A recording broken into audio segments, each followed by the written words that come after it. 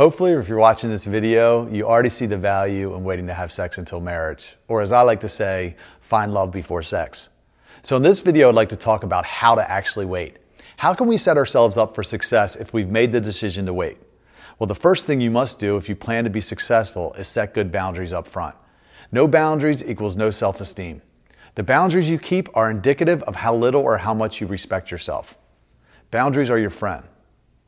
The reason I say this is because good intentions don't mean jack. It's only what we're actually able to do that matters. The enemy doesn't give a shit about what you try to do. Let me share a story with you. A few years ago, a female friend that I'd known for some time and I reconnected. She was going through something and I pulled her close to my group of friends, and immediately I started to see that she was making better decisions and was being positively influenced by the group. We had a level of comfort because we had known each other a long time and we had come from similar backgrounds, so we began spending more time together just as friends. There was some physical attraction there on both sides, but I was praying about who to date next and was really waiting for God to give me a green light on someone.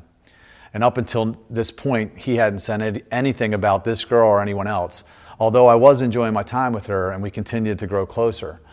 We had never been physical in any way, not even held hands. There was some minor flirting and I thought it was a dangerous situation, so I talked to her about it, but we both pretended like that could never happen because we were such good friends.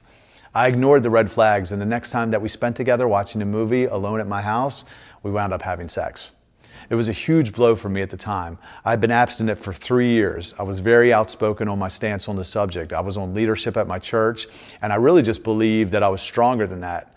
I had every intention of saving myself for marriage, but once we started kissing, I couldn't pull the emergency brake and stop it.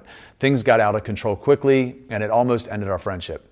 In hindsight, I see that I wanted the benefits of having a girlfriend without the actual commitment, and it was my fault because I hadn't set stronger boundaries. In order to set your boundaries, you have to know yourself, and you have to be very honest with yourself about what you can and can't do when it comes to dating. For some people, their boundary might not be spending time alone together.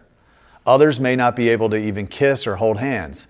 The main thing, as the Bible says, is to know thyself, and don't try to see how close you can get to the fire without getting burned. Even my friends that don't believe that Jesus was the Son of God will say that he was at least the most enlightened person that ever walked the earth. And what did Jesus say about sin? He said, if your eye causes you to sin, gouge it out. Think about that. Can you imagine gouging your own eye out? How painful that would be and how extreme that sounds? So when I get friends ask me if it's okay to cuddle or spend the night at each other's house while they're dating, while there might not be anything technically wrong with cuddling per se, I would ask, is it worth it? Because I understand that not cuddling someone you're dating sounds extreme, but it's nowhere as extreme as gouging your own eye out. I have many friends, girlfriends especially, that miss that aspect of a relationship, and while cuddling may be innocent to them, it's not always innocent to others, especially if that other person isn't committed to waiting until marriage to have sex. Spooning leads to forking. The old, I just wanted to be held, may be true, but all that matters is what you're able to do. Again, intentions count for nothing.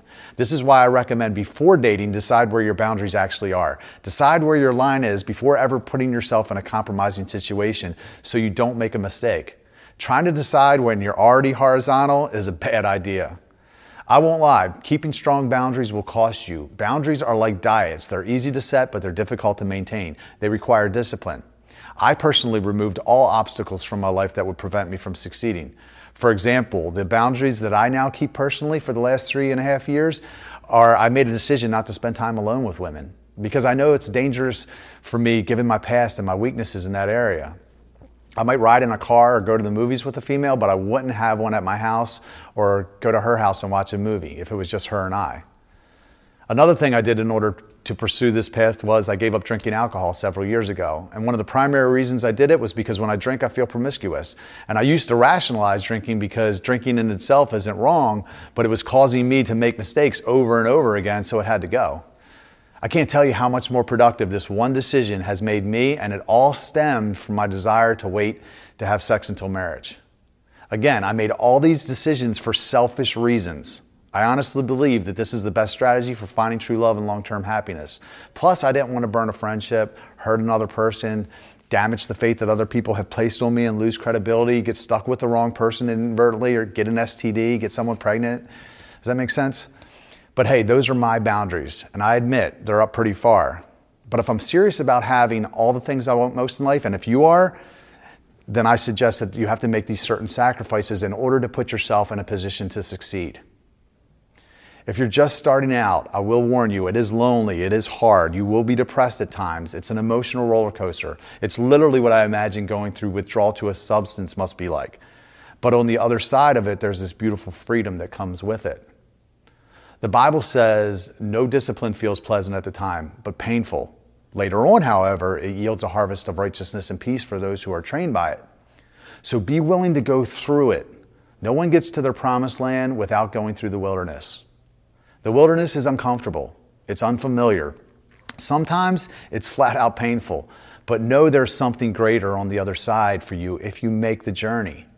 What you're vying for here isn't a small thing either. This is the life you've always wanted, and the person created for you just to share it with. Focus on how good the prize is at the end of the wait. Lastly, I'd recommend seeking out a mentor who can give you good advice and accountability in the area of your relationships. Church is a good place to start, and you'll find people there that share these values, and it won't cost you anything. Having a good support system is crucial. Surround yourself with people headed in the same direction, or you'll never make it. If you're looking for support and encouragement, join the conversation in the Why Waiting Works community on Facebook. And until next time, thank you.